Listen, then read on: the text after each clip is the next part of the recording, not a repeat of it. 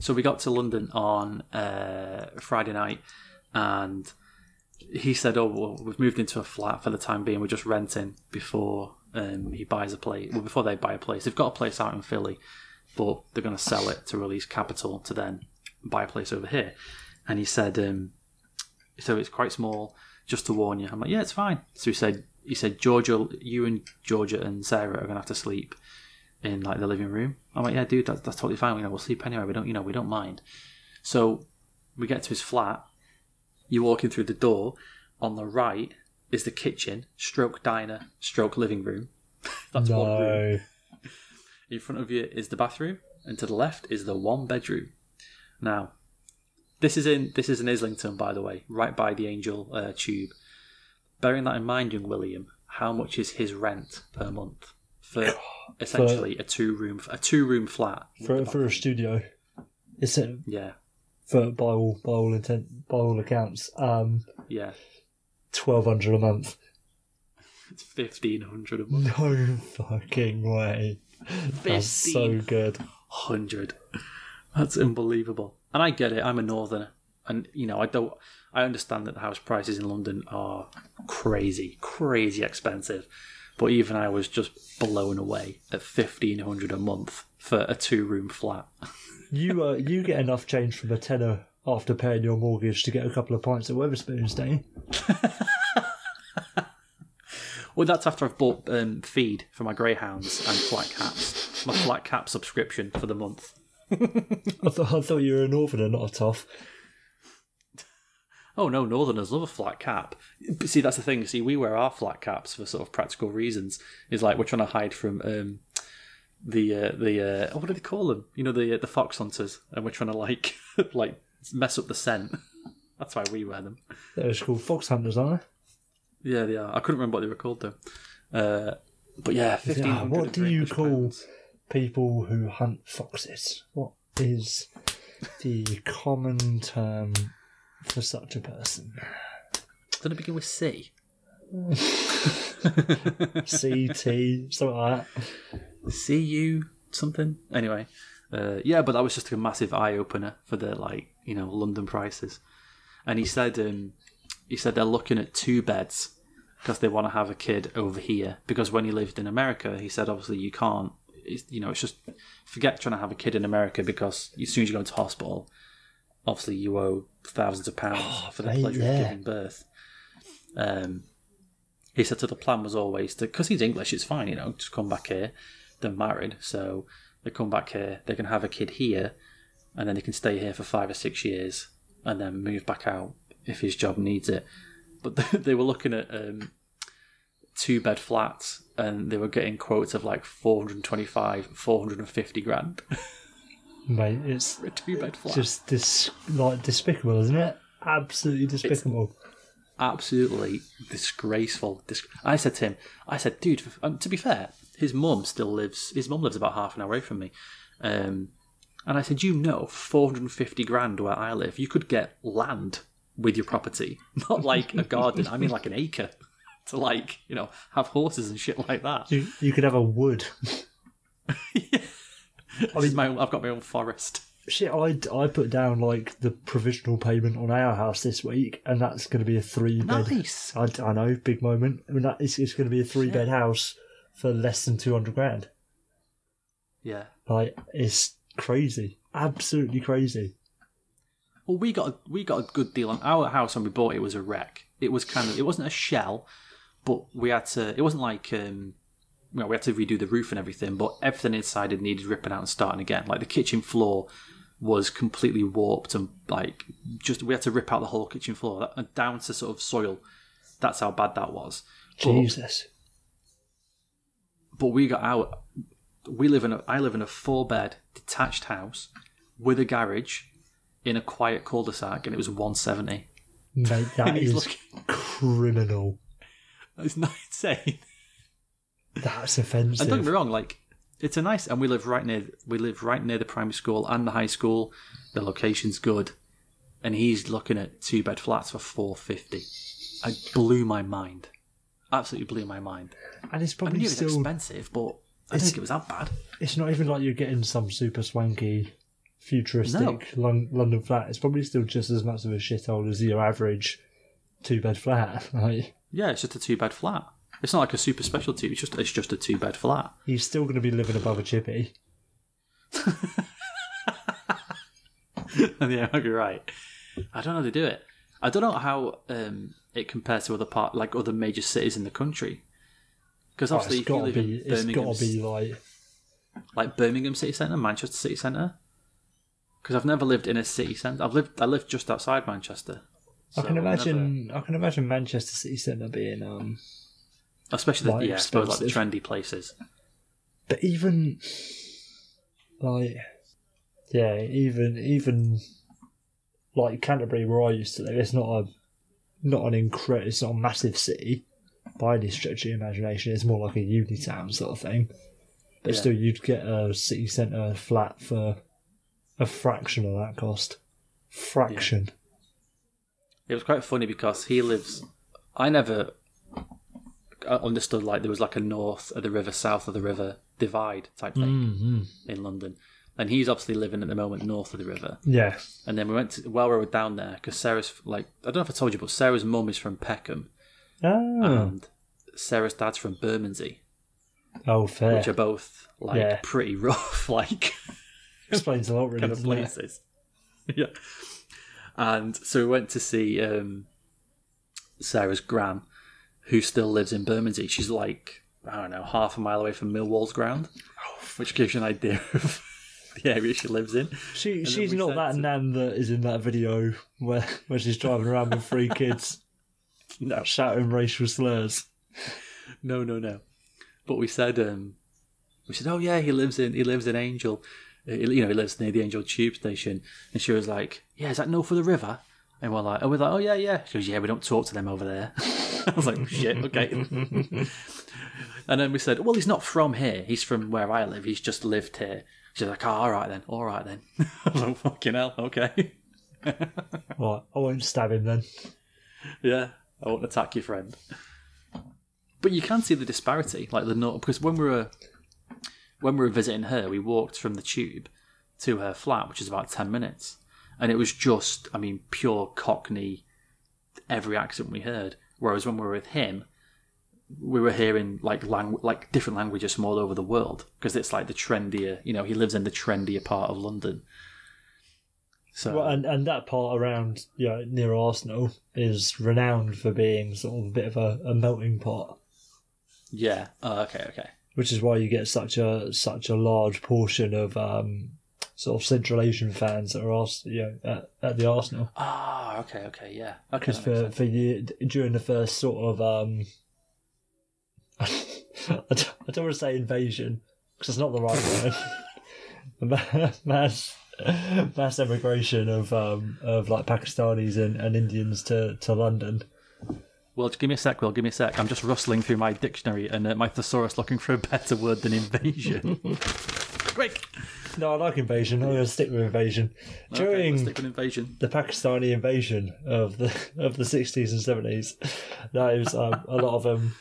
A lot of people settled in that sort of area around sort of Arsenal and Islington and Angel and places like that, and that's how you end up where you're watching your average Arsenal game and they're scanning the crowd, and you're going to see a lot of Central Asian faces, which is good. It was funny as well when we went to bed, when we just lay down in his living room, which essentially was the bed. Also, it was a kitchen / diner / living room / bedroom, and he just had. Here's how big that room was. Okay, he had 2 air beds, and the 2 air beds fit perfectly on all the available floor space. Mate, it's so bad, isn't it? Isn't that? It's just a disgrace. It's a disgrace, and he's getting charged £1,500 a month. Anyway, that's proper like scummy student living. Is that like even 19-year-olds would look at that condition and think it's a bit shabby. I know, but it's just space, isn't it? It's just space is such a premium, and then people are just desperate to live anywhere they can. And in London, like, what's the alternative? You can't. But and that's why people are moving outside, isn't it? Like they live outside London now. And you live in Kent, you live in sort of Surrey and Essex and A girl. Gaz said that a girl who works where at his place, she was looking at houses, in Surrey or somewhere like that, and she said the house prices there are expensive now because they know that people are commuting into London and they're desperate to now live there, so they're more expensive than they used to be. So now she's just looking at moving to Nottingham and getting the train in every day, and it's like an extra 15 minutes. This is absolutely. I may as well just live there and do like an hour and a half commute every day. Oh my God, an hour and a half commute there and back, like 3 hours a day on the train. But then you have much more space and you save so much money on your accommodation. Like there's an ever expanding ring around London that's just getting bigger and bigger of places that are having their property hiked because they're commuter areas. It's like the opposite of Fortnite. It's like the ring's just getting smaller and smaller in Fortnite, whereas in London it's just getting wider and wider. You just got to try and stay outside the ring as best you can, so you don't get just hiked on the fucking house prices. I'm glad you explained that to me because I didn't have a clue what you were talking about. Okay, there we go. I was thinking it's not free to play. Well, that's not how it works. London is not free to play. Jesus, and it's just crazy busy. I can't understand it. Like we came out of Euston on Friday night, and it was like World War Z. There's just fucking people everywhere. Mate, it's too much, isn't it? I don't think I can go back. Couldn't get a taxi. Couldn't even get an Uber. It was like on the app. I'm like, there's nobody around. Like, fucking hell. So I ended up just getting on the tube because we planned to get a taxi, but like, sod this. We'll just get on the tube and we just jammed in. Yeah, it's easy enough, isn't it? God, it's just madness. Yeah, I can't do it. I can't do that life at all. Just too busy. It was quite funny because Sarah's auntie came to Sarah's nan's while we were there, so she could catch up and stuff. And we were talking, and she said, "Oh, do you live in a house then?" And we said, "Yeah, we live in a house." She was like, "Oh, I always thought you lived in a flat," which to me sounded crazy because up here where I live, I don't think there are flats. I don't even know where there's flats here. I couldn't even tell you like where the closest block of flats. There's not even blocks of flats. Where they even just like like 2-story ones. I couldn't tell you where they are. Because obviously it's just cheaper to buy a house, like it's not expensive. Whereas where she lives, practically like nobody lives in a house because as this don't exist. £1 million each. Yeah, they're like 2-3 million quid. That's the problem, mate. You're living out in the burbs.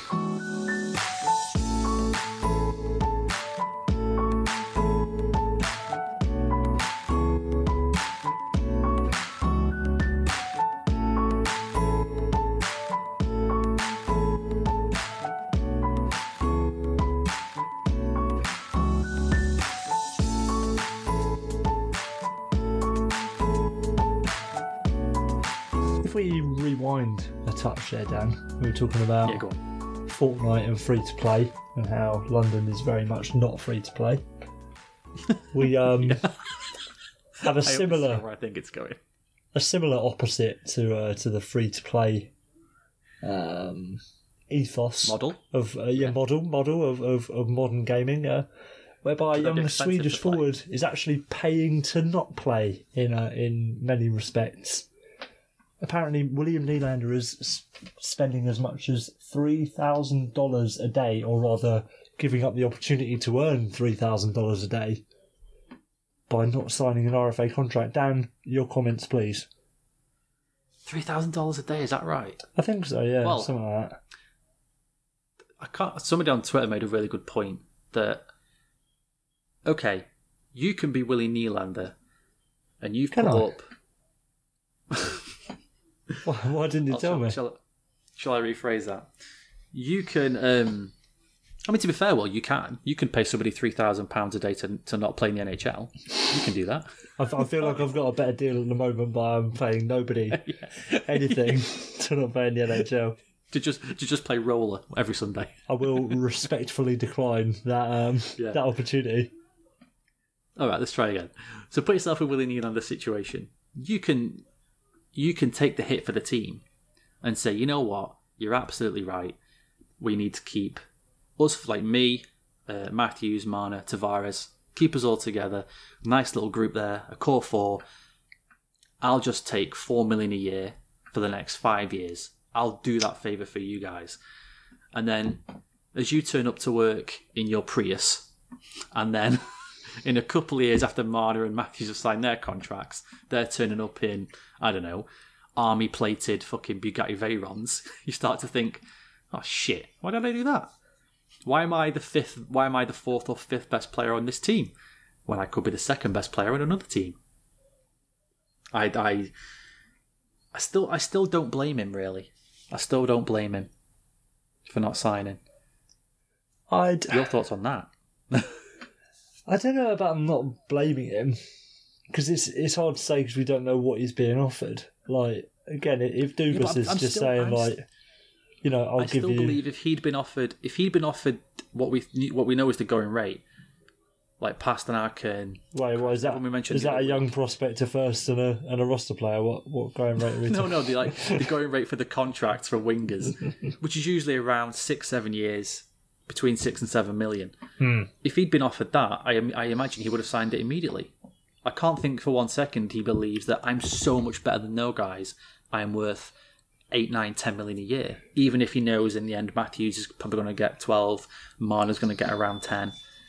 Yeah, but it's not about what he believes he's worth necessarily. Because I wholeheartedly believe he would have been offered a Pasternak, a Scheifele sort of size contract, and Nick Ehlers size contract. That's all 5-6 years at between 5.5 and 6.5 mil.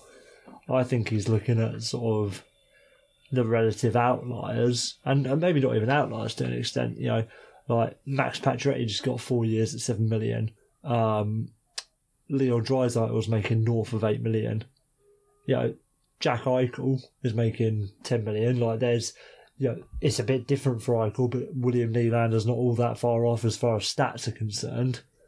So there are enough contracts out there that I think is going to give him pause enough to say, right, well, I've definitely earned my reasonable market value contract, but this geezer over here is earning X amount, and, you know, like, especially Draisaitl,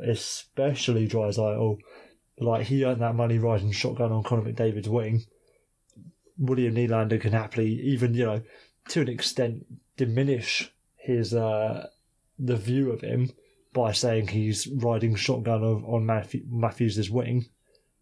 That still gives him enough sort of leverage to say, well, I'm worth as much as Leon Draisaitl, or at least close to what Draisaitl was doing.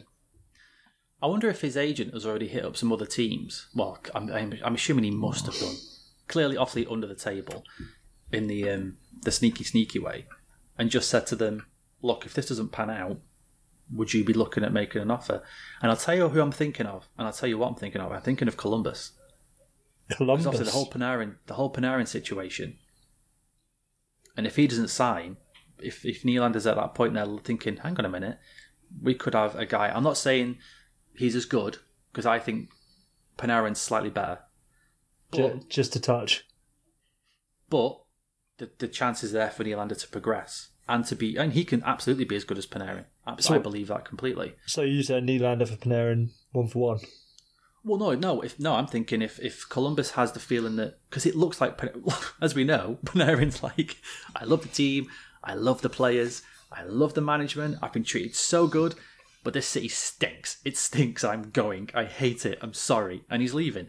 I believe he's already leaving. He's already done. He's made up his mind. He's going to play his games. He's not going to try to burn any bridges, and then he's going to go to a bigger market team. I don't know, like clearly somewhere, probably the Rangers, probably. But if you're Torts and, you know, the front office over there, and obviously, you know, like Kekalainen's probably thinking, well, hang on, I've got to monitor this situation here. Maybe I give his agent a ring and say, do you know what? We had sort of 9-10 million set aside for Panarin. Maybe Nylander wants it. Maybe we'll talk to his agent and see what he says. And then Nylander's getting, okay, well, I've got now a 10 million offer from Columbus.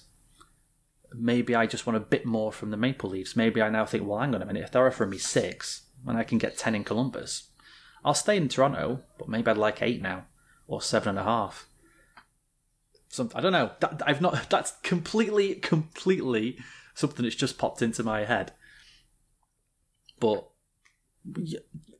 stupid as it sounds, I do it all the time on NHL 18 or NHL 19. You look at the pending free agents and you think, oh, well, if this guy leaves, I'll have this much money left. That means I could probably sign him if he doesn't sign a deal. Now, obviously, on the game, it's different. This is real life. In real life, you can ring up his agent and have a little chat, can't you? You can have a conversation about it like human beings. Exactly. And I'm just wondering, or maybe if Pinot doesn't want to go to the Rangers, maybe the Rangers are ringing Nylander's agent and saying, "Look, if it doesn't work out over there, maybe you can come and talk to us, and we'll give you a nice little payday." Something that needs to be considered with this whole situation, Dan, is that 5 weeks on Saturday, William Nylander, if he doesn't have a contract 5 weeks on Saturday, he can't play for any NHL team this year. That is true. What are the chances that we get to that stage where William Nylander just hasn't signed a contract with anyone, specifically Toronto? Do you think that Toronto trade him before that deadline if he hasn't signed, or do you think there's a chance that they would be stubborn enough to keep hold of him and say, right, we'll just sit out a year of Nylander? No, I think you trade him at that point. I think maybe you even say to him, "This is our final offer. This is the best we can do. I'm sorry." If you don't have this done by November 25th, then that's it. That's it. You're getting traded. You're getting traded to Ottawa. I mean, that's the power move from Dubas, isn't it? So really, like I said last week, slide the piece of paper across the table. How do you fancy playing in Ottawa? Give me the contract. Fine. I'll sign it. £5 for 8 years, please. Yeah. But then, to an extent, like, if you are getting to that close stage, even with, in some regard, if we get into November and he hasn't signed and you look at trading him, you're going to have seriously diminishing returns just because, the other GMs, for the most part, aren't stupid. They'll know that, right, you've only got a month to trade him. Actually, hang on. What percentage of GMs are you saying are not stupid? Ah, shit. Like, there's 31. It's like, how many are we talking here that you think are not stupid? So when I say for the most part, I'm thinking like a pie chart. So it may not be... The part? No, I did mean for the most part. Just it's not going to be...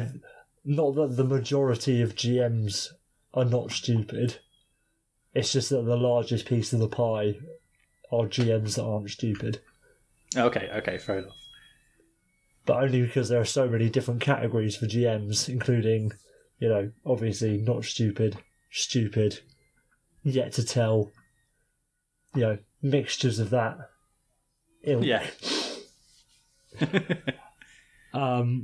So I think once he gets to November, say Carolina's a club that's been bandied about a lot in trade talks, try and squeeze like a Brett Pesce out of there or someone like that for Nylander.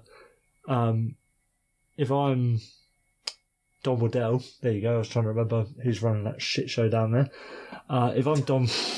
Not that the clubs are shit. Whoa, let's have a bit of respect, please, for the funnest team in the league, shall we? This is, on the ice, not a shit show. Like, anyone who's wearing a suit, definitely a bit of a shit show. Fair enough.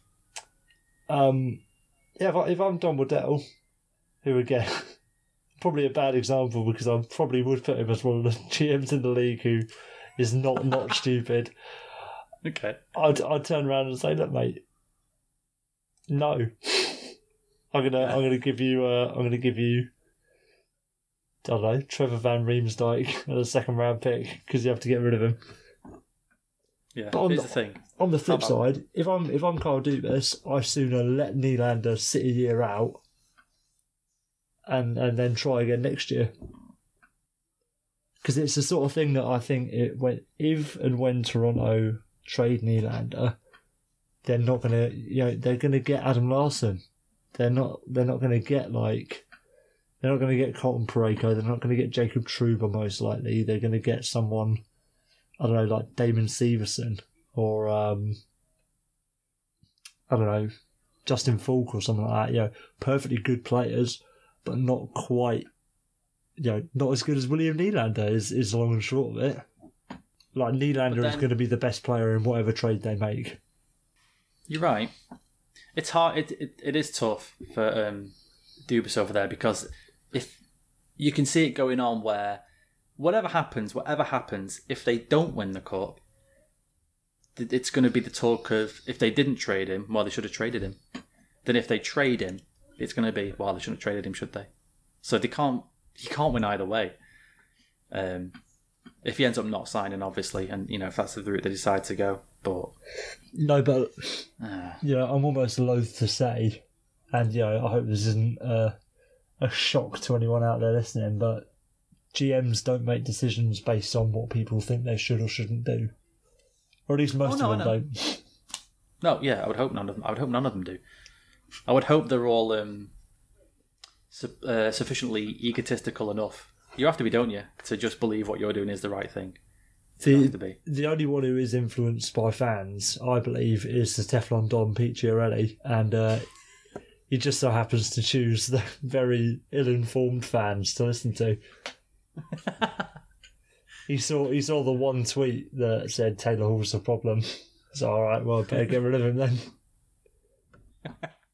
It was like a light bulb moment. He was just going through his phone. Taylor Hall. Oh, of course he is. Yeah, of course he's the problem. Christ. Beep boop, beep boop. And then he saw a kept me the Devil's GM now. saw a Sportsnet article from like 2012 saying, is Griffin Reinhardt the next, I don't know, Chris Pronger? It's like, oh yeah, he probably is. I better trade for him. Oh dear. Somebody who could be the next Chris Pronger. Well, hey. Nate Schmidt has signed signed a contract. King hell. That he has. What are the details of that contract, young Daniel? It is a lot of money, isn't it? That is a lot of money. That would be 6 years, Will. Was where AAV work out 5.95? 5.95, I do believe. So yeah. Let's say roughly 36 million over 6 years for young Schmidt. 36 million. Which isn't too bad. I don't know many pitiful drug addicts who are being paid that much money to carry on in their despicable ways. Allegedly. Allegedly. You know the problem is, don't you, is that his agent is also his dealer. That's the problem. So, as soon as he signed that contract, he was like, yes, got him on the hook now for another 6 years. Fucking beautiful. Right, I mean, I'm fine with taking the drugs, but can you just sort of make it so I don't really know that I'm taking the drugs? Like, maybe if you just shove it in a steak or something. Yeah, if you just like fill a steak with steroids and then I eat that steak, all I've done is eaten a steak. So, yeah. I was imagining them trying to get him to take it like you could try and get a dog take it. Like you hold his mouth shut and like tip his head back and then pinch his nose so he can't breathe. trying to put it right in the batter. Come on, mate. Chew. Come on. Well, you just like you mix it into his pudding or like mix it into his chocolate cake. She doesn't even know. So you sent me an interesting piece of information, Will, about this contract. Very, very eye-opening information. Very eye-opening. Which is wonderful. It's the best bit of information relating to a contract that I've had in quite some time. You know what? I couldn't agree more. I could not agree more. I use this word lightly, Will, stunned by the comparable contracts with Mr. Schmidt. So it was. I'll read off. Go on. I was just going to say for the readers, it was the the listeners, whatever. Who cares? Yeah, no, let's say readers. There might be some deaf people who have the podcast transcribed and then read it. Yeah. You never know. If you're reading this podcast in Braille, hello, shout out to you. If you're reading it in Braille, finger out to you. What would it be? Why would you be reading it in Braille? It's already a media that's friendly to those with visual impairments. You know what I need to do.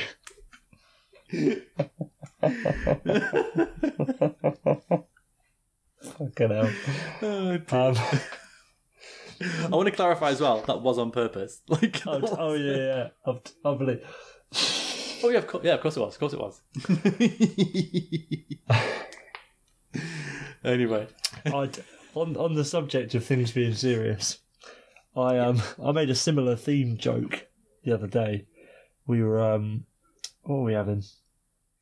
We were having a bit of carbonara with some nice little chunks of pancetta. So delicious. And I made what I thought was a very stupid joke by calling pancetta panna cotta. You see, it's funny because panna cotta is a dessert and pancetta is like a smoked ham. It's a funny sort of deliberate mistake that would maybe get a small chuckle and then we'd all carry on with our lives.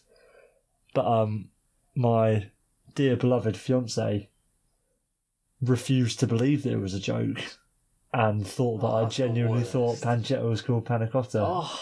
So the amount of protesting I had to make after the fact to say, look, it was a joke, and the amount of okay, sweeties that I got have been crushing, Dan. Quite crushing. So dude, I'm standing with you. It's one of the worst. It's one of the worst things when you make a deliberate mistake. People don't believe you because now you cannot win whatever happens. I'm just the idiot who doesn't know what panna cotta is. Yeah, if you beg and plead, I'm trying to tell a joke. They just think you're begging and pleading until it looks stupid. So you can't win. Oh, that's the worst. That's the worst. Getting the old head rub. Yeah, of course you did, love. Well done. All right, yeah. It's called pancetta. Yeah. Anyway, so it's as I'm sure many of you are aware, Cat Friendly like to tweet out comparable contracts, or at least they have. Even if they don't tweet them out, they have the comparable contract tool on their website, and they spat one out for young Nate Schmidt when he signed his contract. And as young Danny is about to tell you, some very interesting names on that list. From the Montreal Canadiens, Mr. Jeff Petrie. Good player. The Philadelphia Flyers. Yeah. Andrew McDonald. Mark Stahl. Quite as good a player. Oh. No. Jonathan Ericsson from the Detroit Red Wings. Oh. And of the Edmonton Oilers, Andrei Sekera. Are all being paid the same as Nate Schmidt. I mean, the start and the end of that list, like Jeff Petrie, great player, really good player. I think he's been a bit unfortunate to have been sprung from the number 3 defenseman to the number 1 defenseman position in Montreal for the last couple of seasons. That is unfortunate, but a good player, very very solid. Yeah, I'd take him on my top 4, 8 days a week. Solid player. Andrei Sekera, when he was healthy, perfectly good player. Another victim of circumstance rather than his own skills, I'd say. Good, thoroughly good top 4 defenseman. Probably not your number 1, but so it goes. And yeah, the other 3. I mean, Mark Stahl was all right before he had his head caved in repeatedly. Good point. But no, he's not. Jonathan. It's one of those. Some of those players mentioned are on some of those contracts that make me angry about sports. What sports people get paid. And I've said to you before, if you're the absolute best, you should get all the monies. I don't mind Conor McDavid getting 12. Fine. Pay him all the money. Give Tiger all the money. Federer, Nadal, like Ronaldo, Messi, Michael Jordan. Yep, you guys are actually bigger than the game. You can transcend sports and become bigger than the sport you're famous for. But, like Shola Amiobi has got 12 years of Premiership wages. I won't stand for this Shola Amiobi abuse. No, sorry. Andrew McDonald's getting $6 million a year, $6 million a year to be, a serviceable hockey player. Is he still playing in the AHL? Oh, Christ, he might be. Fucking shout out to Matt Bolesky as well. Also making decent fucking money for now being assigned to the AHL after clearing waivers. As many of you, if any of you long-time listeners, and I can't think for 1 second there's any of those, would know that Matt Bolesky was a figure of my hatred for quite a while while he was with the Bruins for making something like nearly $4 million a year to not do anything. Now, would you say that you hate Matt Bolesky more now that he's still making that money and playing in the AHL? No, because now it's not eating into my team's cash. Now you're not a part of my team's problem. I'm still not happy about it, don't get me wrong, but it's not as bad as it was. Do you not feel for those poor starving AHL players who are having to live off of like $200,000 a year, while Matt Bolesky is flaunting it? I feel like Matt Bolesky's like a dickhead as well. He's probably not, but I just get the feeling that like he rocks around with like a chain. He's the kind of bloke to use the word pussy a lot. Oh yeah, one of those. Wears those like mirror sunglasses that are like sort of triangular shaped and like wrap around your head. Yeah, I know he's probably a really, really nice guy. I'm sure he's a nice guy, but I just get the feeling that that's what his contract is. Yeah. It's like that. What's that advert with Marcus Brigstock? Oh, the fucking credit score thing. Yeah, that one? Yeah, like that, a credit card one. And so you've got the two Matt Boleskys, a regular Matt Bolesky, and then Matt Bolesky's contract personified. Which he's it's like Tyler Durden. There's like another version of him. Yeah, but instead of Brad Pitt, it's just played by Sean Avery. He's just flaunting his AHL wealth.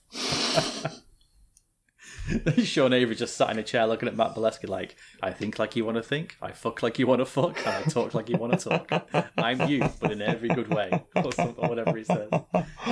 Oh my. Well, if it ends up with Matt Bolesky in New York trying to blow up all the credit card buildings, we'll know we're onto something. It was Sean Avery.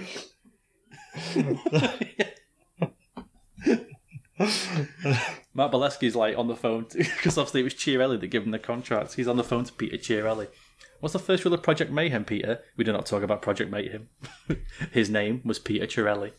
His name was Peter Chiarelli. They're showing evidence in the courtroom, and it's a video of Avery when he's like abusing the homeless people, and it's like, oh, we actually have the front facing camera footage from that video, and it's just Matt Bolesky.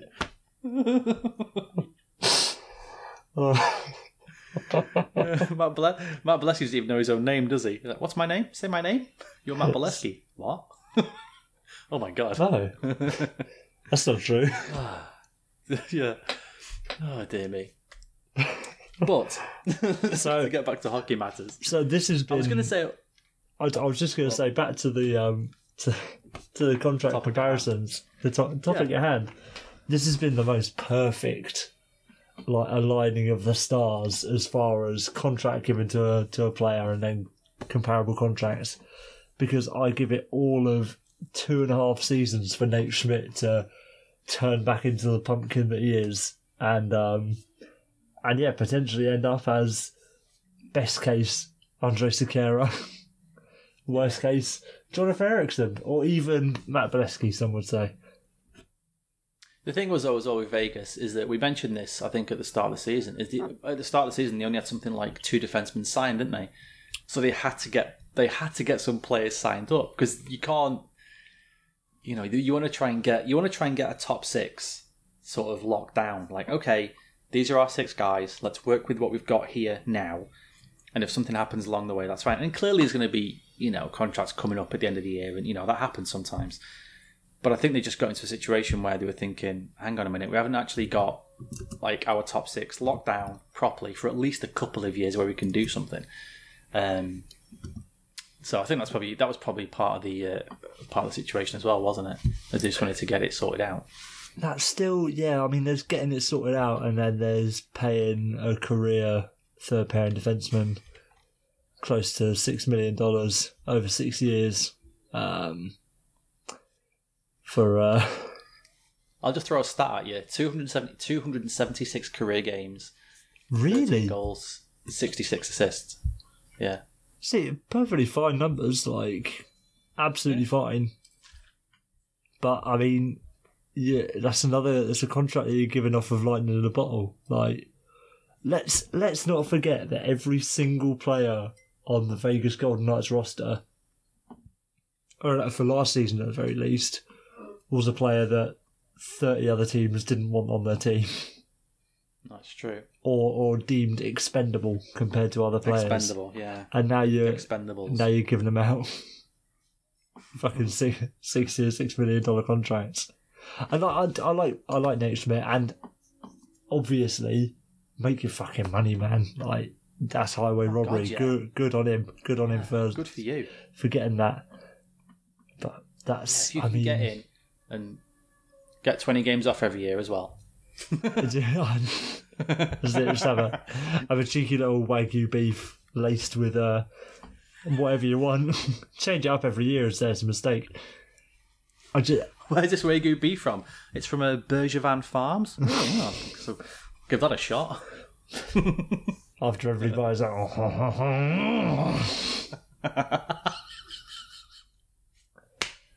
Bergevin the bull. Oh, Christ. Oh dear. I just don't. I don't understand, Dan, the rush that George McPhee is in to turn this Cinderella run expansion team into a heavily anchored boat, a la the Detroit Red Wings. Yeah. I don't know. Because it is funny that the Jonathan Ericsson contract comes up, because a lot of what they're giving out is very Ken Holland-esque. Yeah.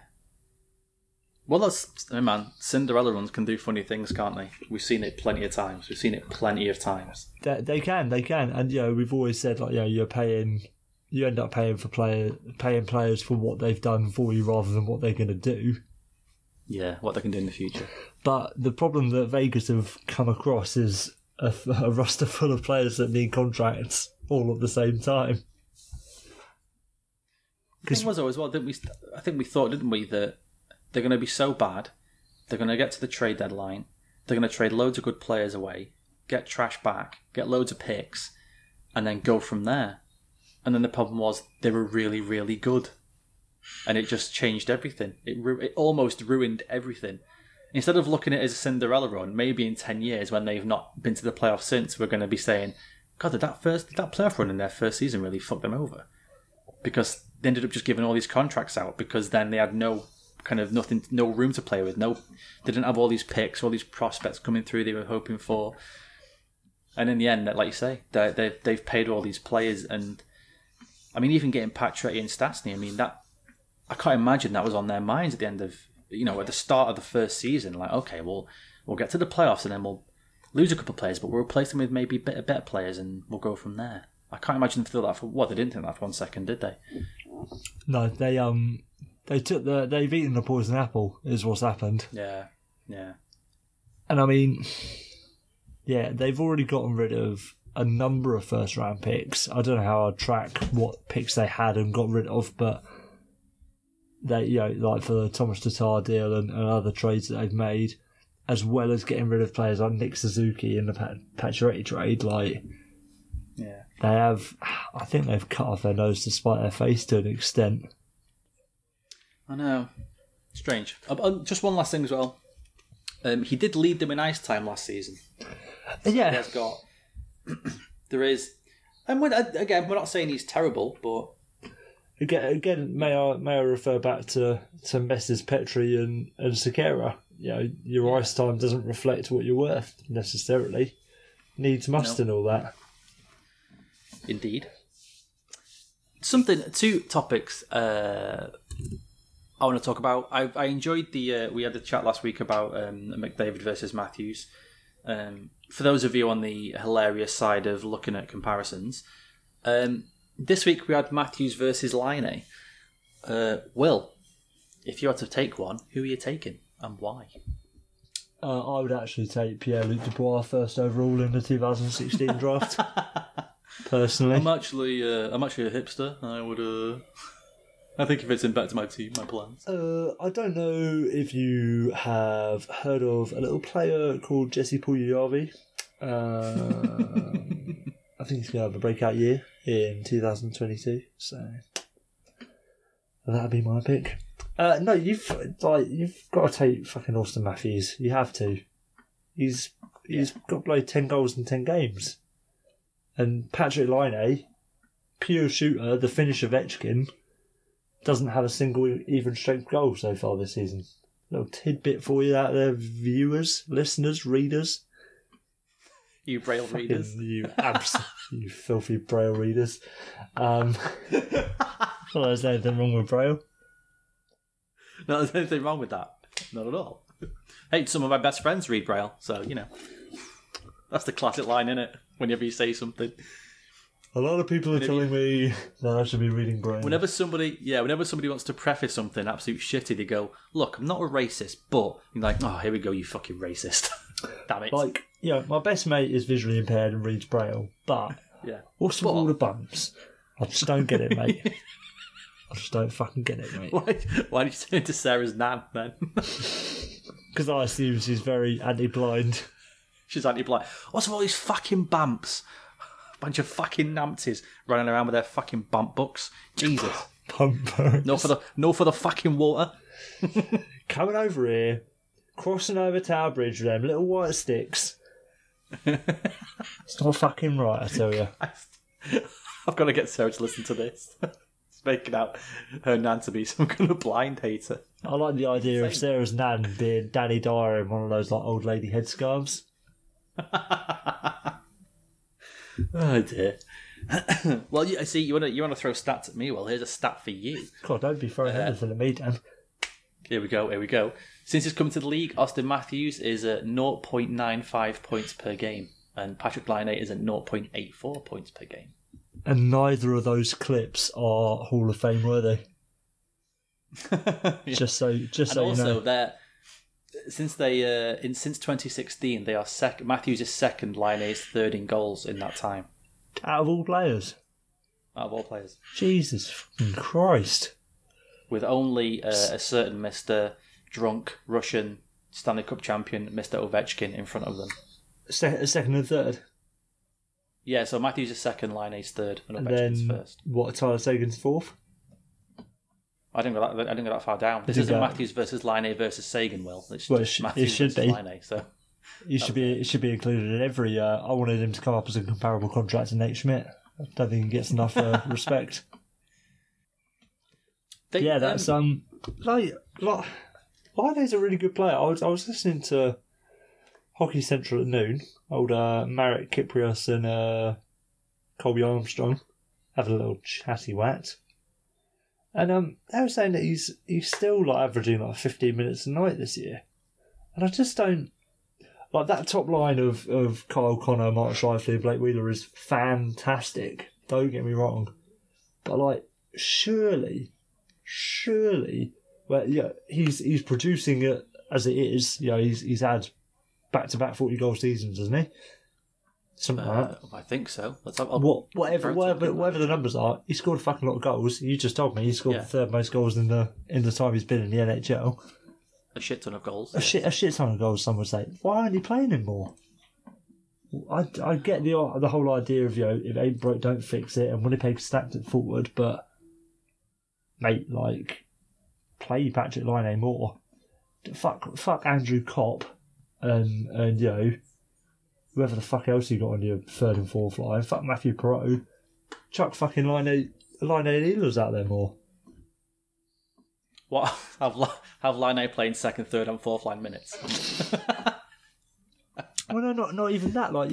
Your first line can happily play 18, 19 minutes a night. Why don't you should have two lines playing 18, 19 minutes a night and then sort the rest out? It's true. It's not like Winnipeg haven't got depth on the top two lines, is it? It's not like they've got 1A and then like you said, the Dallas Stars have got three lines of three. You think the Jets have definitely got 1A and 1B. Yeah, absolutely. And then they've got their bottom six is perfectly capable to clean up the rest, sort of thing. Yeah. Yeah, it's like they've been saying about having Carlson in San Jose. You can play Carlson and Burns for 25 minutes apiece a night, and then you've just got 10 minutes to split between the rest of them. Do that. Why is that ethos not adopted with the forwards?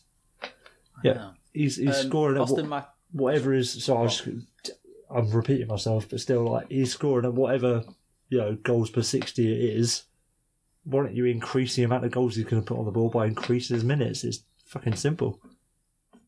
So you had 36 goals in 73 games. Yeah. Season before, and then last season 44 goals in 82 games.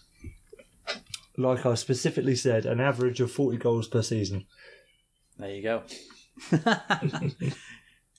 And like I said, yeah, he scored a shit ton of goals. Exactly.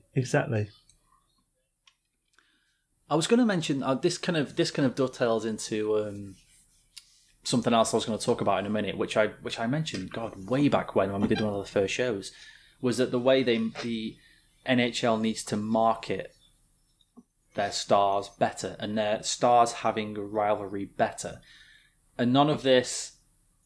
Oh yeah, he's a good player, and I think he does this well, and oh yeah, he's really clever, and I really respect him, and blah blah blah.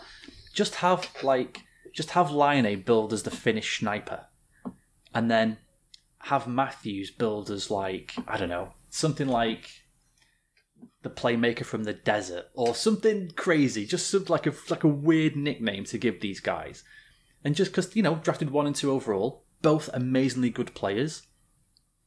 They clearly have all the talent in the world. They score all the goals. They make plenty of assists.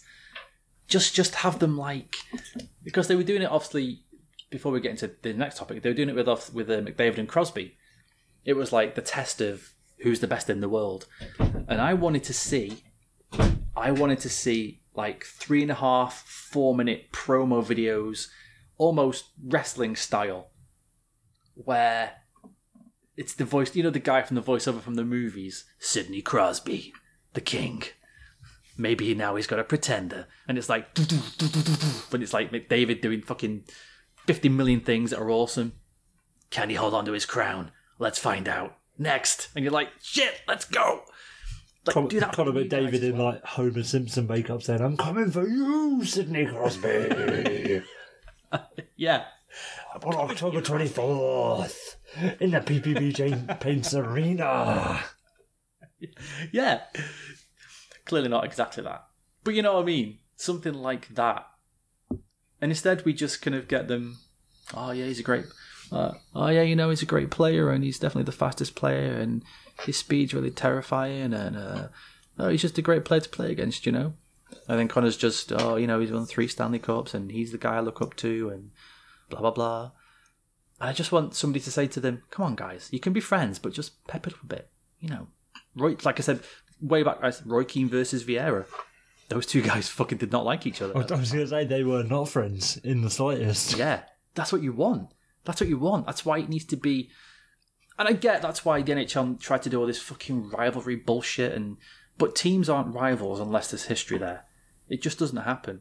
You get rivalries now in football when teams get to a stage and you're battling each other all the time.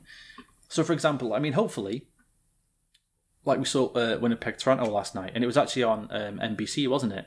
Or was it NBC Plus or something like NBC, I think. And it was the first time... Was it the first time that ever that had 2 Canadian teams on NBC in primetime or something? I think so, yeah. It wasn't there? Right, well, ideally now, you want Winnipeg and Toronto to be sort of 2 of the best teams in the next, for the next 5-6 years or something, and then that then becomes a proper, real rivalry. You're going to get fights, players hating each other, and all that kind of thing. And I think that's just another way to grow the game. And fair enough, all right, the players aren't always going to disagree or hate each other or whatever, but at least try and build it up more. Give Matthews a name, give Laine a name, say that's the battle. I don't know. This is the thing with Laine and Matthews specifically, where they have such personality and they've already been absolutely willing to showcase that personality. Laine through his disparaging comments of other players and absolute I don't give a fuck attitude. And Matthews in his back and forth with Patrick Kane, even down to his off ice exploits recently. As much as I sort of loathe the relatively fabricated rivalries that you get through the draft, because Matthews and Laine going 1 and 2 doesn't make them rivals. It's just just a part of life, isn't it? You're not comparing pick 88 to pick 89, are you? Sort of thing. I know it's a different situation, but the fact that they have those personalities and they would be willing, I believe, to actually act upon that sort of rivalry and perpetuate it like meaningfully, I think that's something that the NHL really have to grab onto and promote as much as they possibly can. Yeah, for sure. And they should just rig the fixtures so that they play each other a bit more. They should just do it. Why not? We're going to have another bout of realignment just to get Toronto and Winnipeg in the same division. So what we've done is if we look at the United States and Canada on a diagonal axis, you can see that Winnipeg and Toronto almost kind of intersect. So that's it now, they're together. Okay, fair enough. What we've done is we've created 16... With Seattle coming into the league, we've created 16 divisions of 2 teams apiece. And to ease the scheduling issue, we're going to have 41 games played against your divisional rival each year. It's a division rivalry for the 27th time this season. Out of 27 games, it's Toronto, Winnipeg next. For the 5th time this week. Yeah. So then, McDavid Crosby, did you see that filthy Crosby OT goal? Crosby from the corner, twisting and turning inside out, beautiful move, trying to get the shot off, he holds, he shoots, he scores! Absolutely brilliant goal from Sidney Crosby, 6-5 final score. I just like, God, he's the deeks and the shimmies are one thing, but he just goes so far. Like he's in another rink basically by the time he lets that backhand off, and just mate, it's ridiculous. Like obviously Cam Talbot has no chance of saving that, but at the same time, it's like, how do you not save that? He's in such a hard angle, like it's so, I don't know, it's beyond the pale. It's beyond, absolutely ridiculous goal. I laughed my head off when I saw it. That's that if you're sat with me and I laugh at something, if it's not something that's obviously funny, that's why, because it's so ridiculous. I don't have another reaction. I just burst into laughter watching it, and then I watched it back sort of 15 times and laughed every time. He's a fucking idiot. It's just so ridiculous. It's so stupid what he did. Such a slow series of moves as well. He's just in complete control. It's not one of those ones where you have to keep rewinding it and be like, wait, what did he do? Like, first playthrough, you see exactly what Crosby does, and there's nothing that anyone can do to stop him. No. And do you know what? If Cam Talbot had saved it, I would have booed the shit out of him. Like, how dare you save that puck? You motherfucker. I wanted that to go in. How dare you? And to do it in OT as well. Like, I think... it was amazing. As much as it was an incredible, borderline unstoppable goal, like, Darnell Nurse can't be very happy with his performance there. If I'm Todd McLellan, I'm bringing that up. Yeah. Because that is just... Yeah, that's just a poor effort on his part, really, isn't it? And I don't want to name any names, Darnell, but as you can see here, I know, but he's as Crosby comes out of the corner, he's curling away as if like, oh yeah, well Ryan Strome's got this. He's not even looking at Crosby. Yeah. It's like, I don't know if you're aware of this, Darnell, but that's Sidney Crosby there. Just be careful, because he might stick it through his legs, deke 17 times, and then backhand it into the roof. Like, just so you know. He's quite a good player. I know he's relatively new on the scene, but he's pretty good. Especially with the puck on his stick. Like, it's just all, like... I'll rag on Ryan Strome as much as the next guy, if not more than the next guy, but I feel a bit bad for him there, because... Fair enough, he gets beaten by the best player in the world, and then his D-man's like out to lunch. Yeah. So, there are some players, if they've got their back to the play, you can just start skating up the ice because they ain't doing shit. I mean, to be fair, 98% of them probably in the league, but not Crosby. Crosby could be lying down with his arms stretched out in front of him like he's Superman. Just stay on him. Whatever you do, just stay on him. Because he'll do something wacky and amazing. He's being carried off on a stretcher. Next time they play, and Darnell Nurse is like, coach said, stay on him. Stay on him. I was really nice. Darnell Nurse rode with Sidney Crosby in the ambulance all the way to the hospital. Yeah. Man marking him. like in footy. Not that I'm wishing any injury upon Mr. Crosby. No, of course not. Only for comedic reasons.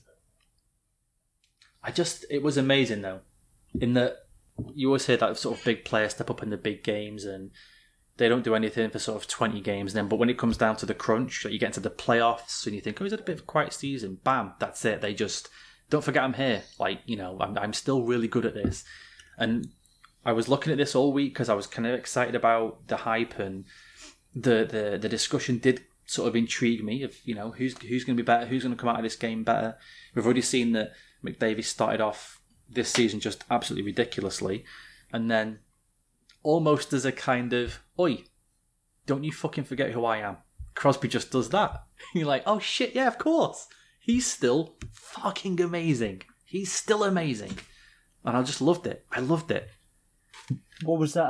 Did you see the Steve Dangle tweet about Crosby? I didn't know. It was something. It was words to the effect of whenever someone starts mentioning Sidney Crosby passing the torch or someone becoming the best player in the world that isn't named Sidney Crosby, he'll go out and burn the corpse of his opponent sacrificially. To reassert his dominance, and that's exactly what he did. And the corpse that he burned was the corpse of Connor McDavid. So R.I.P. the future Mrs. McDavid.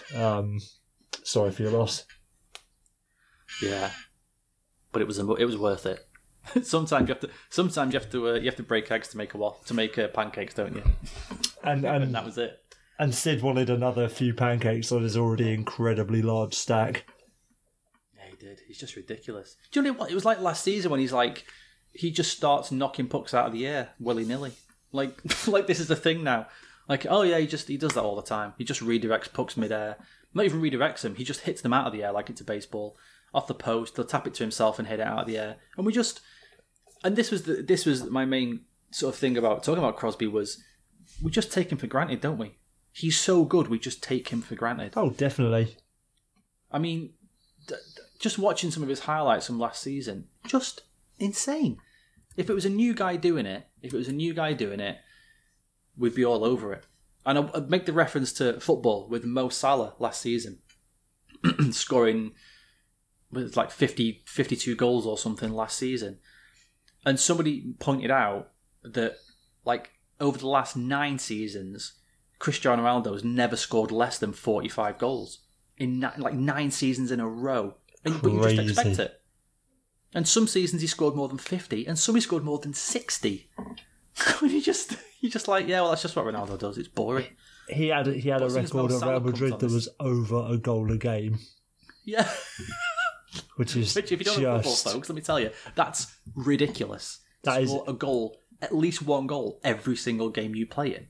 It's as loopy as that happened in hockey, really. Yeah. And we just take it for granted. That Sidney Crosby is going to do this wacky shit, and it's not until somebody steps up and says, hey, I could be the new guy, like Connor, that Sid has to go, all right, fine, I'll bust out this ridiculous move and show you what I can still do. Come on, then. Yeah. Someone comes for the belt, and then he has to just make him tap out. Yeah, it's true. Which, was good. Sorry, Connor, back to the AHL for you, son. Get back down there with Matt Bolesky. You've got a few more things to learn about grit and grind, my son. Yes, you do. Oh, what should we talk about? What should we do next? Oh, I'll quickly mention this. This is a quick thing. On the back of the Kenya thing last week, talking about Crosby, the Kenya ice hockey thing, There are Kenyan jerseys now on sale. Are you aware of that? I wasn't. Are they on sale at the NHL store? They are indeed, and all of the money, 100% of the money, is going to fund youth hockey in Kenya, which is really cool. 100%? That's what it says. 100% of the money is going to fund youth hockey in Kenya. And also, if you want to donate, there is a GoFundMe. So if you just search for the Kenya Ice Lions, there's also a, to sort of help them along there, which I think is a cool thing, a really cool thing. Fucking hell. Yeah, I thought I'd throw that in there. So I've just seen a big old... God, look at this motherfucker. Hello, mate. What is it? It's like a Beatley type thing. He's moving mad slow and he's making me feel all some kind of way, and he's right. Oh, hello. Oh, fucking hell. What's happening? He's flying. No way. Oh, shit, where's he fucking gone?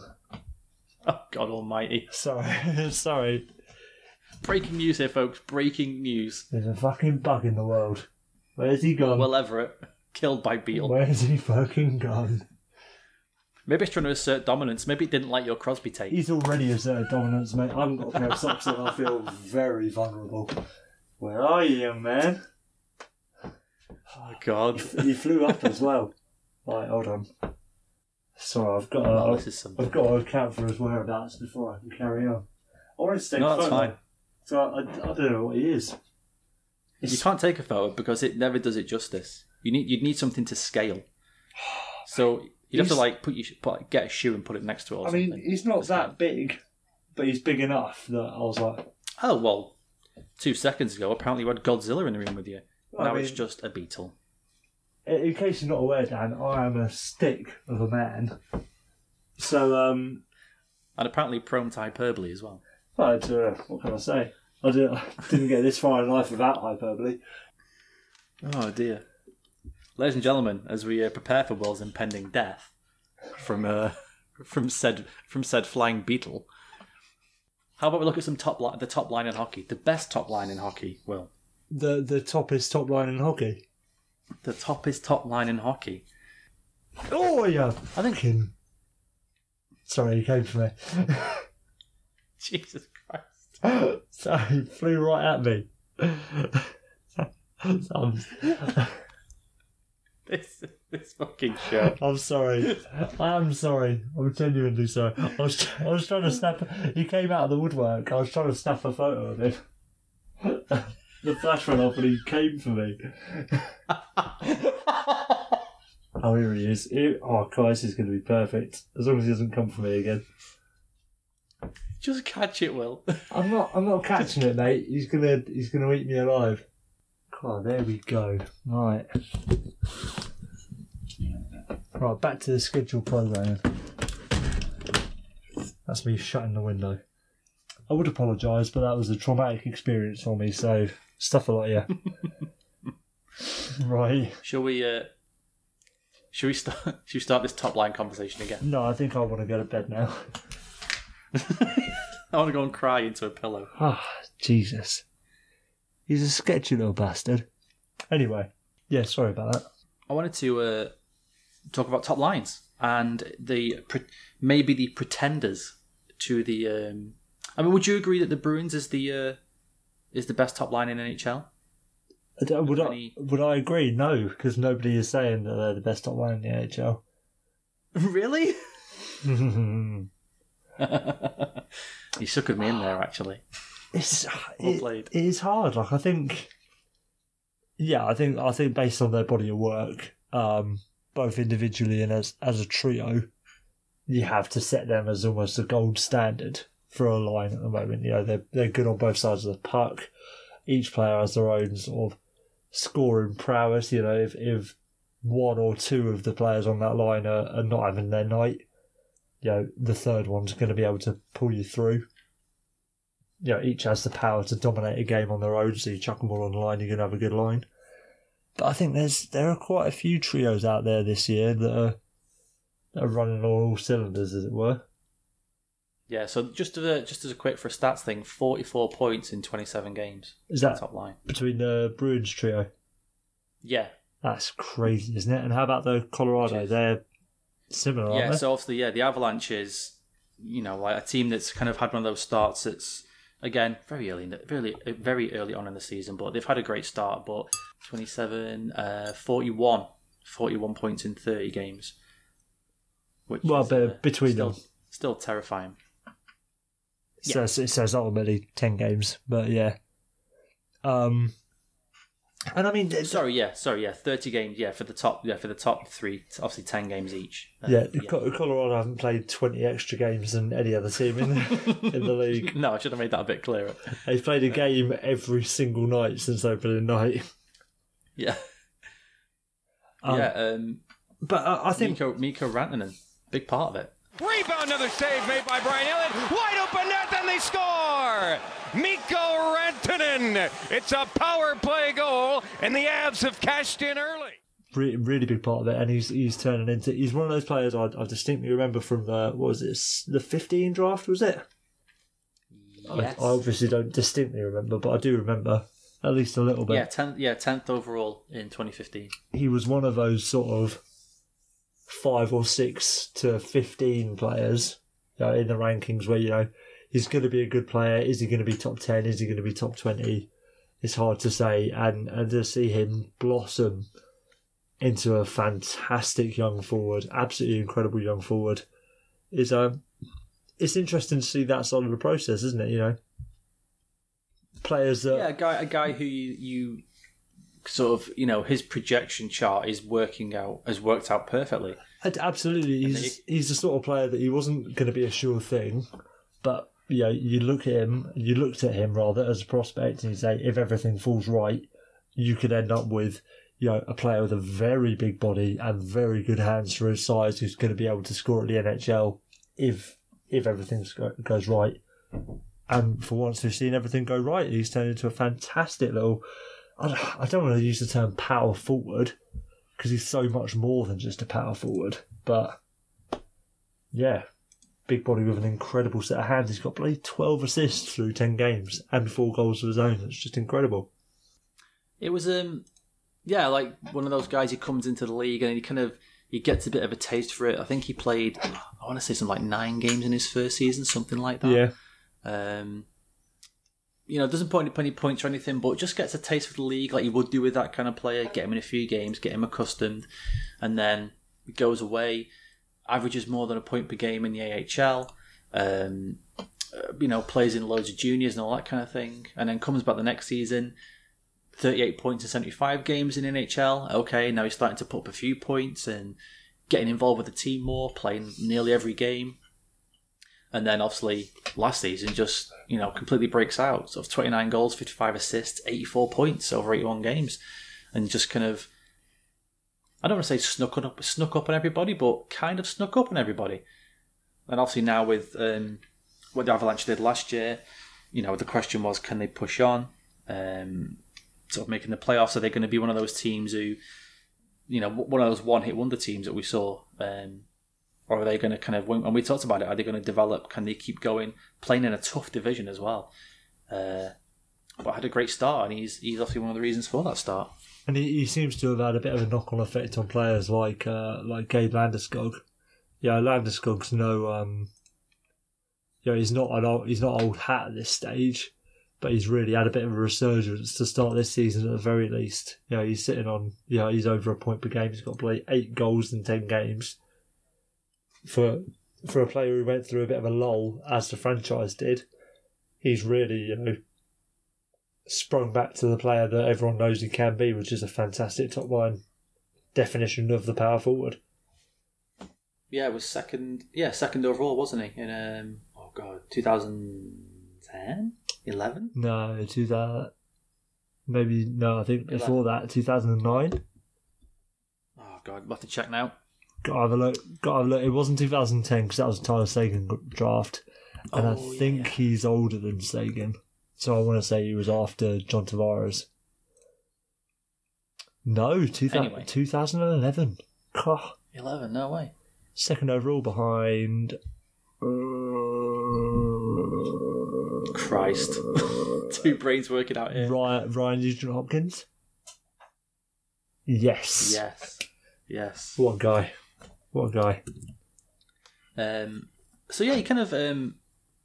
I know Wish had a thing about him. This, his best player in the world this week was Gabe Landeskog. So I'm slightly annoyed that kind of was the result, because I wanted to talk about the Avs and that kind of came up. But anyway, sort of Gabe Landeskog, I guess a bit like Nate McKinnon, kind of fell off the map a little bit when the Avs were struggling, and everyone was just like, oh. And then, as we've already discussed, Matt Duchene leaves, and suddenly these players start to play and start to look a bit better. And they're now playing I guess we thought they were going to. Absolutely. It's another sort of affirmation that, you can't write these players off too soon, sort of thing. For all intents and purposes, Gabe Landeskog, he's under 25. No, he's not under 25. What am I talking about? Yeah, I think he's 20. I think he's 25. Either way, he's young enough to obviously be back, getting towards the top of his game again, and you're never too late for a little resurgence when you have that level of skill. Not at all. Yeah, not at all. Yeah, the skill's always there, isn't it? It's just you having that sort of the right coach to bring it out, like we talked about with Pittsburgh. That things aren't going well. What are they going to do? They bring in Mike Sullivan. All of a sudden, oh look, Sidney Crosby and Malkin and Kessel, and these are all actually really good players. Like, who knew? Funny that. Why didn't someone tell me before? I know. Let's do a bit of goalie talk, because there was a main thing this week, and then also something else that made me chuckle. Goalies do not like some of these new pads. A lot of them admitting that they are now scared to try and save shots in practice, which isn't good. The confusing thing about these revelations from the goalies, the thing that confuses me is specifically Sergei Bobrovsky saying that he is now scared of the puck, which to me, when you're going into the last year of your contract, potentially going to, over the summer, sign the biggest contract of your life as a professional goalie, to admit that you're now scared of the puck is probably not the right thing to do. No. And he's not playing well either, is he? He's not had a good start. No, he's had a bad start to the season. And now he's scared of the thing he's meant to catch or block. Or just do anything, really. Yeah. I mean, in theory, what he's saying is, if the puck's coming towards him, he'll do his best to get out of the way of it. Which, I don't know if the goalie union's been talking to Sergei much, but you don't want to be admitting these kinds of things. It's probably not what you want to do, really. No. Brian Elliott said, sort of, a lot of the players nowadays have the ridiculous shot. It used to be, Shea Weber, Zdeno Chara, maybe a couple of others, but now it seems like everybody has that kind of a bomb. And they just in the NHL and the NHLPA just keep taking equipment away from the goalies, and he doesn't think that's the right answer. James Reimer said he's never flinched in his life. He said I consider myself a tough guy. I'm from the country, so maybe he should be playing in Carolina, because I think he owns a pickup truck probably. And he says you can take a few bruises here and there, but at what point? At what point is one guy going to let one loose and a guy's going to break his arm? That's the hard thing. Yeah. We're already at the stage where people are admitting to using different gear in their practices compared to in games because they're afraid of getting hurt. And it is hard. It is really hard because you don't want to give. Because to an extent, the goalie gear was getting out of control. Yeah, how big it was, and how much of an advantage these keepers were getting from the size of their gear. But at the same time, it's very true. You don't want to end up with someone with a broken arm based off of taking a slap shot to the arm or whatever, or anything similar to that. So let's just hope that if it is a real problem, that the NHL are going to be quick enough to change and sort of revert the rule for now, for the sake of player safety.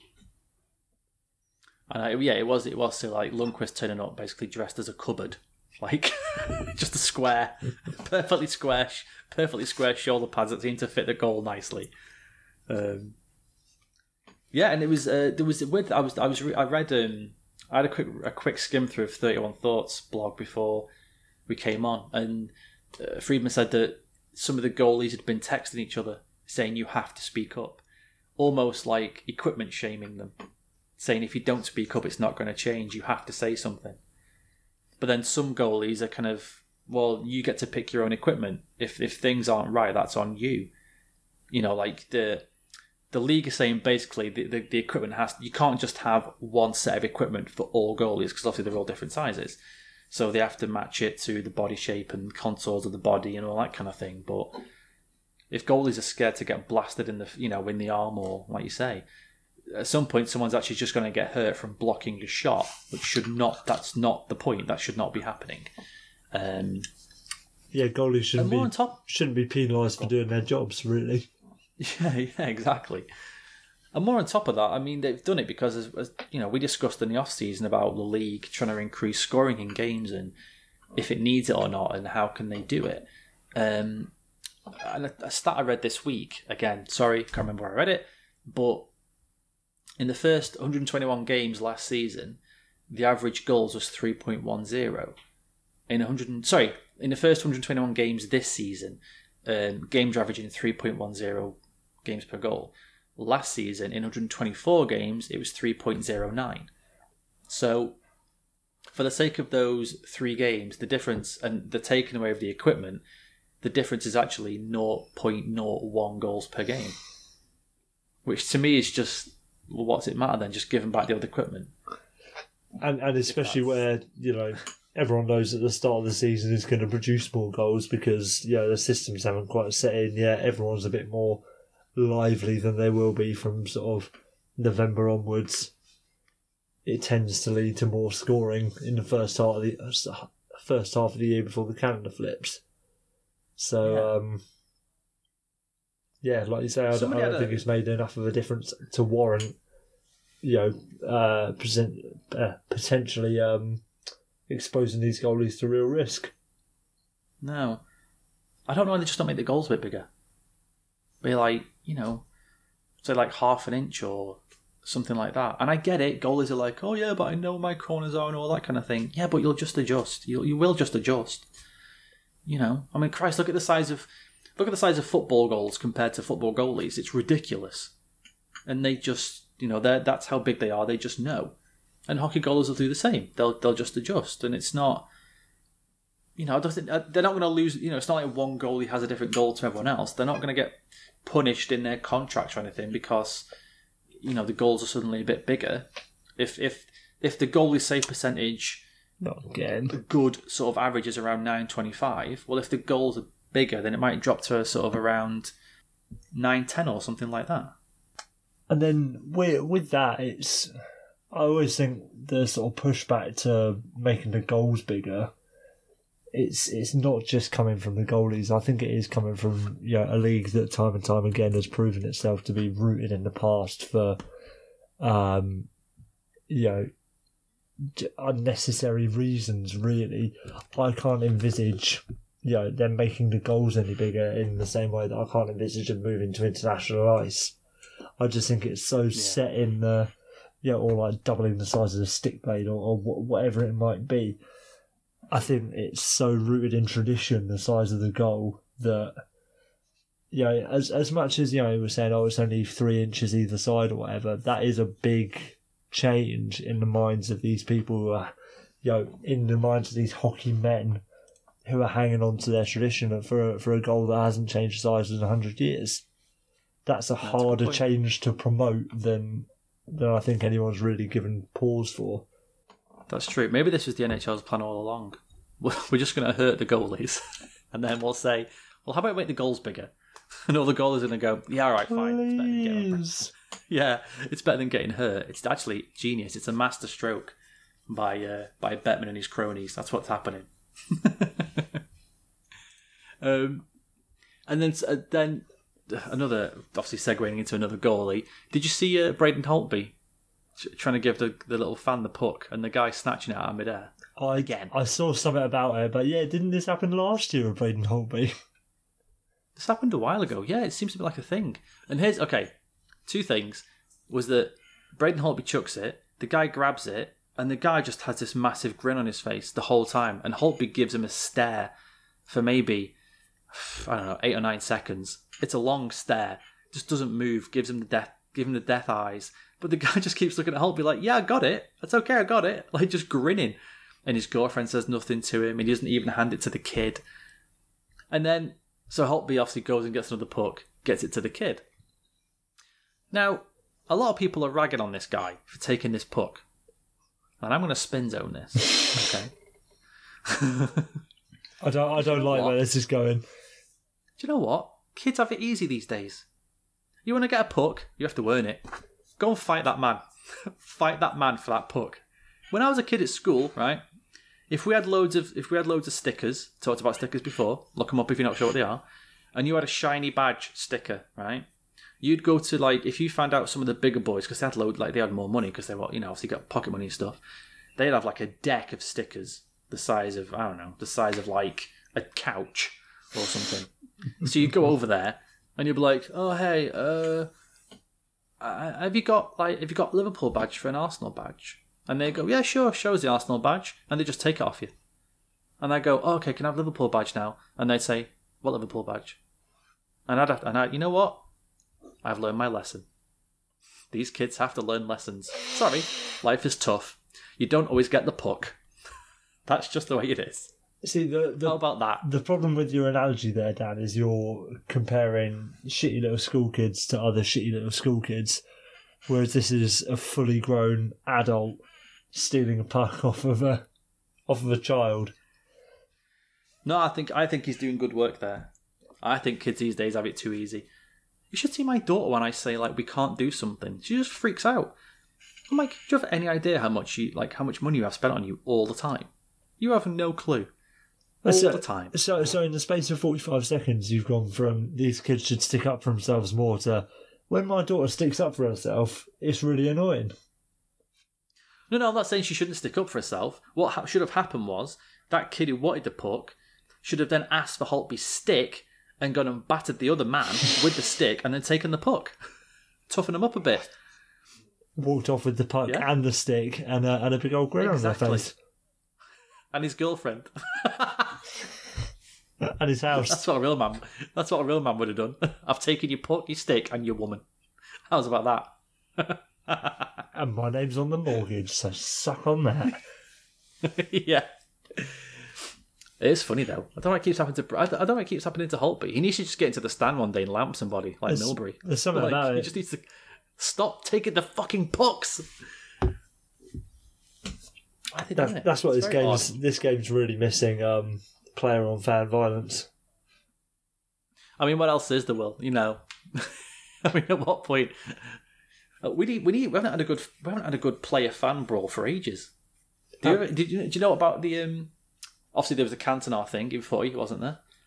There's always like those crazy South American pitch invasions where players just start fly kicking each other. Did you ever hear about the malice at the Palace in basketball?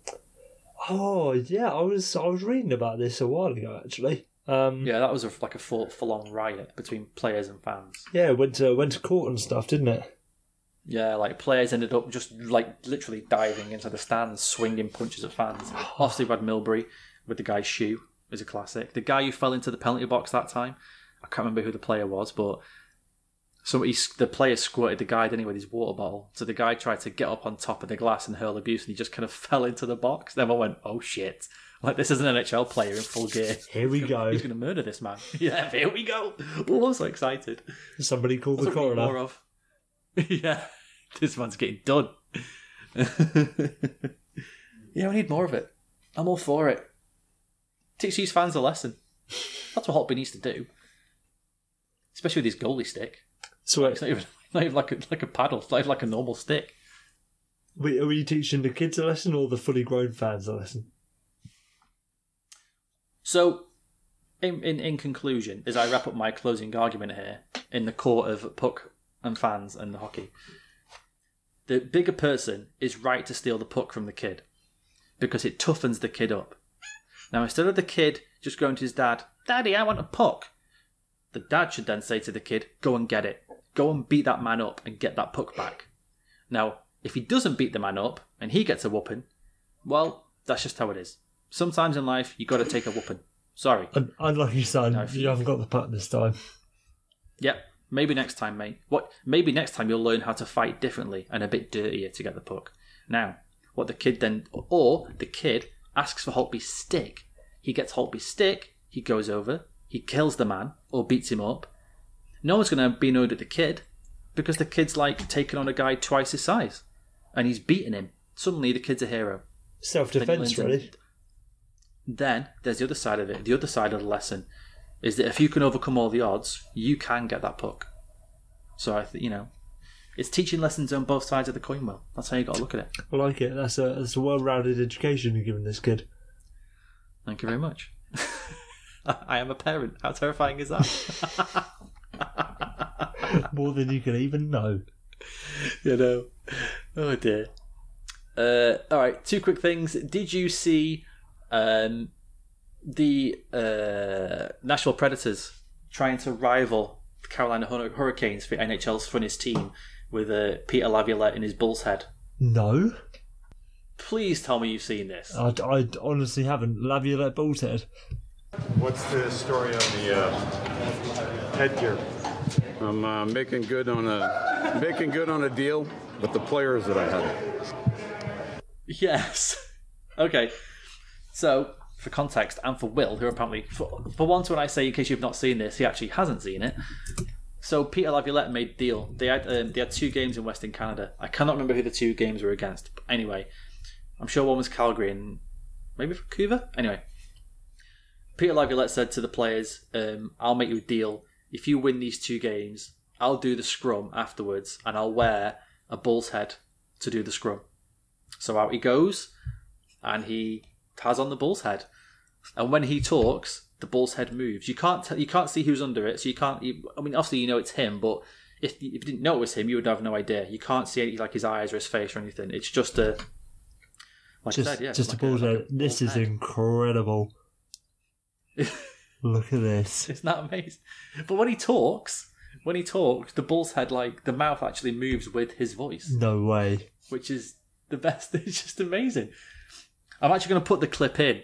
And if you listen to the clip I'm going to put in, you can actually hear some guy just, laugh hysterically, just beyond like that, just immediately because the mouth's moving. It's great. It's great. That is fantastic. There's more character in the game. It's what we like to see. Now, for real character, he needs to do it in the Stanley Cup final. That'll be something. He needs to just do the whole bench, like not even the scrum afterwards, just coach from the bench in the bull's head. I feel like communicating on a rink is hard enough, let alone without having a bull's head impairing your speech. It's so true. And then last thing, just I would say little sad news here in the hockey world. Charles Wang, the majority owner of the Islanders from 01 to 16, passed away this week. R.I.P. I didn't realise how much he'd done to sort of grow the game. I don't know if you know this or not, but he'd actually started the first sort of international program to develop hockey in China. Really? And yeah. And the Islanders were like sort of the first NHL team to host like an international youth hockey tournament. And it's always the way when somebody dies, like you don't really realise sort of how much they've done or like what they've accomplished until you look at it. And he, by all intents and purposes, the guy sort of did an insane amount of charity work and set up loads of foundations. So yeah, a good man all told. And sort of quite funnily said that if he had the chance again, he would not buy that team, which I thought was quite. And I was thinking, yeah, I don't blame you. I don't blame you, Charles, at all. I feel like that's the case for most NHL owners will end up at that point. Yeah, it's true. I wish I hadn't bloody bothered. I can imagine. Oh Christ, what's his fucking name in Carolina? Tom Dundon. Tom Dundon. Yeah, Tom Dundon. Yeah, I can imagine Tom Dundon when he's back selling mortgages door to door in like 10 years. Saying, "I used to be an NHL owner, door to door. Lost all my fucking money. I'm back doing this." Like, I hated it. It was the worst thing I ever did. Kevin Dahan took every single penny I own. All right, quickly. Man versus coin flip, Will. What's the most you ever lost on a coin toss? Call it. You still have the lead, but you've lost the game. You're now at 9-6. Oh, that'll do. That's a nice little lead. Yeah, nice sign. Still a good little 3-point cushion there. Let's get to this week's games. Caps Oilers. Got to be the Caps, isn't it? No question. No question. Panthers Devils. Oh, it's a hard one. That's a hard one. I'd like the Panthers, but this is a team that let's say, stumbled out of the gate. Yeah. That might be a bit of an understatement there. They haven't gone quite off to the start that they want. I'm going to stick with the Panthers, though. I think they're going to turn it around eventually. You know, there's 82 games to play for a reason. That's true, yeah. Wild Canucks. See, I didn't realise that the Canucks are top of the Pacific. Yeah. Which is absolutely ludicrous. And the LA Kings are bottom, which is, something else. Something else. I've got to go Canucks. You got to go to the chalk sometimes, haven't you? That's true. Stars Canadiens. Oh, I don't like that one. I don't like that at all. There's a relatively long list of things that I do like, Dan, and unfortunately, this has not made that list. That's not on that list. Is it in Montreal? Yes. Ah, shit. They've lost every game on the road so far this year. Early days, granted. Yeah, true. But I've got to show a bit of faith. I'll go for the Stars. What a fucking homer. And Golden... and then Golden Knights Preds. Oh, fucking hell. Preds 8 days a week.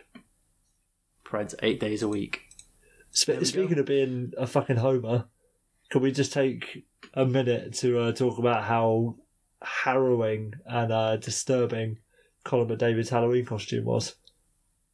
Oh, I didn't see it. What was it? Oh my god, he dressed as Homer Simpson and his girlfriend dressed as Mom. That is just like, nobody should ever, like, the last thing in this world that we need is any more like realistic Homer Simpsons, because it is just disturbing. It is. It's absolute nightmare fuel. It's haunting. Yeah, that picture's terrifying. It is really. It reminded me of like John Wayne Gacy for some reason. Yeah. Like when I first saw it, I just thought, oh god, like Connor must have bodies under his house or something. It's horrendous. This just isn't good. Especially with the photo that's like, circulating. All due respect to Mr. McDavid, but his expression is relatively lifeless at the best of times.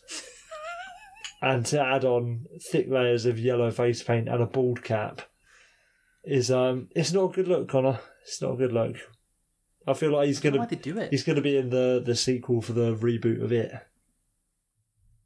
I don't believe for 1 second either that these players put any thought into these costumes at all. Every team must have a Halloween guy or a Halloween girl just on retainer who just decides what they're going to go as and sorts them all out their stuff. Did you see the one? I'm sure it was one of the Vegas players like posted a picture of all of them, and they're all done up like they're in some fucking Hollywood movie. And I was thinking, who's got time to do all this for a Halloween costume and a picture? Oh, you're blatantly hiring someone. If you're doing, if you want to do anything like that, you're going to hire someone to do it. But I wholeheartedly believe that a lot of players plan their own costumes. Like, I don't know if you saw, but Jason Spezza went as a bunch of fucking grapes.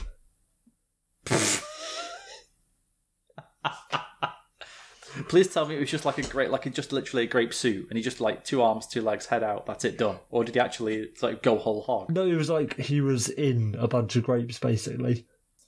But did it look like it was something you could just throw on, or did it look like it had been spent hours, like the work on it would take ages? I don't know, like a bit of both, really. Like, it looked like it was fairly easy to get on, but to make it would have taken a while. I guess. Like that Connor one. Like, I'm not a professional athlete. I'm just a dude. But I have, at the weekends especially, I can find myself having a bit of free time. If my wife comes to me on a Saturday afternoon and says, hey, we're going to a Fabulous party, can you dress up as Homer?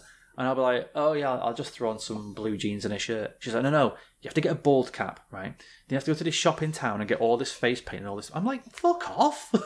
Doing all that for a fucking party? There's no chance. Yellow face. I can't imagine it. Like, yeah. It's not on. Like, no. I don't believe that's a thing at all. I'm sure they have people paying them stuff. I'm sure they pay people to do all this kind of thing for them. Oh yeah, I don't believe that Conor McDavid's sitting in front of his a mirror at his house and like applying yellow face paint to himself. No, absolutely not. They're all sat in like I don't know, the Oilers have got in like the fucking art director from Guardians of the Galaxy or something. Like, we've got this guy, he's awesome, he's worked on all these films. He'll be amazing. Just for a picture. It's ridiculous. The things money does to you, Dan. The things money does to you. That's what it is. It's when you're getting paid all the monies. I like the idea that maybe Leon Draisaitl went as like Bart or something. So like, still getting ideas off Connor. No, you'd have to go as like Barney or something. Yeah. Oh, Christ. Alrighty. As always, if you want to get in touch with us on Twitter, you can get in touch with us at Dan Straight Edge. Will, you are at WEVEVERETT.